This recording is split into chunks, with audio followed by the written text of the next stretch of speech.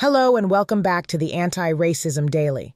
In September, the Palestine Rights Literature Festival took place on the University of Pennsylvania campus.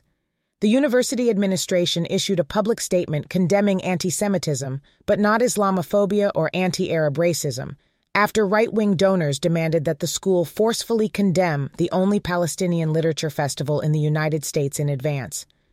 In October, University President Liz McGill denounced anti-Semitism and terrorism while saying nothing about Islamophobia or the thousands of Palestinian civilians killed by the U.S.-supported Israeli military. These one-sided pro-Israel statements didn't go far enough for wealthy donors, who are now withdrawing funding on the basis that the university protects anti-Semitism. To learn more about the dispute and the intersectional fight against oppression, the ARD spoke with Ray Coyne, they-them, operations coordinator at the University of Pennsylvania's Herbert D. Katz Center for Advanced Judaic Studies. Their comments do not represent the views of the Katz Center or the University of Pennsylvania. Andrew, managing editor of the Anti-Racism Daily. Hi, Ray, please introduce yourself. Ray: I'm a writer, artist, and activist living in Philadelphia, currently working at the Katz Center at the University of Pennsylvania. My ancestors were persecuted for being Jews in Eastern Europe, and my grandparents chose not to pass the faith on to my mom. Reconnecting to Judaism and Jewish practice has been a huge part of my life for the past few years. In the Judaism I practice, we are responsible for making the world a better, more just place through our words and actions. Andrew: Is the University of Pennsylvania hostile to Jewish students? Ray: Conservative donors said that pro-Palestinian protesters on campus supported Hamas and called for genocide of Jews. These things are not true. There absolutely has been a troubling rise in anti-Semitic attacks nationwide, as well as an increase in attacks driven by Islamophobia. The way the university has prioritized giving voice to opinions of pro-Israel board members and donors has exacerbated the fear and anxiety of Jewish students, while deprioritizing the safety and well-being of Palestinian and Middle Eastern students. Andrew: What did you think about September's Palestine Rights Literary Festival? Ray: Palestine Rights is the only festival of its kind that exists in North America to celebrate the life and culture of the Palestinian people. We should be celebrating that event. The portrayal of the entire event as anti-Semitic has a chilling effect, and it is unfair to characterize the whole multi-day event by one or two problematic speakers. Andrew: How has coverage of the current conflict affected you? Ray: A one-sided narrative exists about who is allowed to have an emotional response to the conflict. A lot of people say that we need to hold space for Israelis whose family and friends are missing or were killed, and that they deserve space to mourn, which they do. But they won't say the same about Palestinians who are grieving. Don't they deserve the same? Andrew: How does the conflict relate to the ideology of Zionism? Ray: The Zionist idea is that a state is necessary to keep Jewish people safe.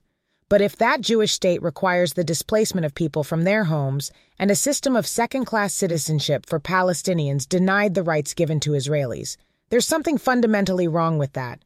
I'm a third-generation American, and I was told from childhood that it is my birthright to go to Israel. But Palestinians displaced from their homes in this generation do not have the right to return home. The portrayal of this conflict as starting with violence against Israelis on October 7th is disingenuous. It stems from long-standing tension in the region and violence committed against the people of Palestine for the last 75 years. Andrew: Do anti-Zionist Jews hate Jewish people? Ray: There's this anti-Semitic idea of dual loyalty, that because someone is a Jew, they support Israel. Zionist conservative Jews invoke that same principle. If you don't support Israel, you must be a self-hating Jew. But many Jews question the state of Israel and whether it truly keeps us safe. Something fundamental in Judaism is that there has always been room for discussion. Judaism is one long conversation with the Torah and other Jews, and disagreements are part of being in community with other people. To write off anti-Zionist Jewish thought as inherently anti-Semitic weakens our conversations and diminishes the paths forward to peace and liberation for Jews, Palestinians, and all oppressed people. The broad Palestinian resistance movement has made three clear demands: an immediate ceasefire, an end to the blockade, and the release of Palestinian political prisoners. Do you support them? Yes, that's the bare minimum. This is why I find it so challenging that people say that the violence was impossible to anticipate and that peace would mean going back to life before the attacks. Palestinians treated as second-class citizens, settlers enacting vigilante violence to take their homes and land. Andrew, what would you say to people who want to support Palestinian liberation and take action against the genocide, but are afraid of being labeled anti-Semitic? Ray, I want to validate that fear. I felt afraid to speak up, but if people want to characterize you as anti-Semitic if you criticize Israel, they're going to do so no matter how defensible your position is. You can stand in your beliefs and know what is just and what is right. Read about what's going on and learn the history behind what's going on. Call your congresspeople and demand an end to military aid to Israel funded by our tax dollars. There's a rally in Washington this Saturday, and there are actions in every city in support of Palestine. Show up, listen, and be open to learning. The Anti-Racism Daily is made possible by contributions from our community. Join in by making a one-time or monthly donation. You can find us on Venmo at Anti-Racism Daily, or you can give on our website, www.the-ard.com. Thank you for being here and have a great day.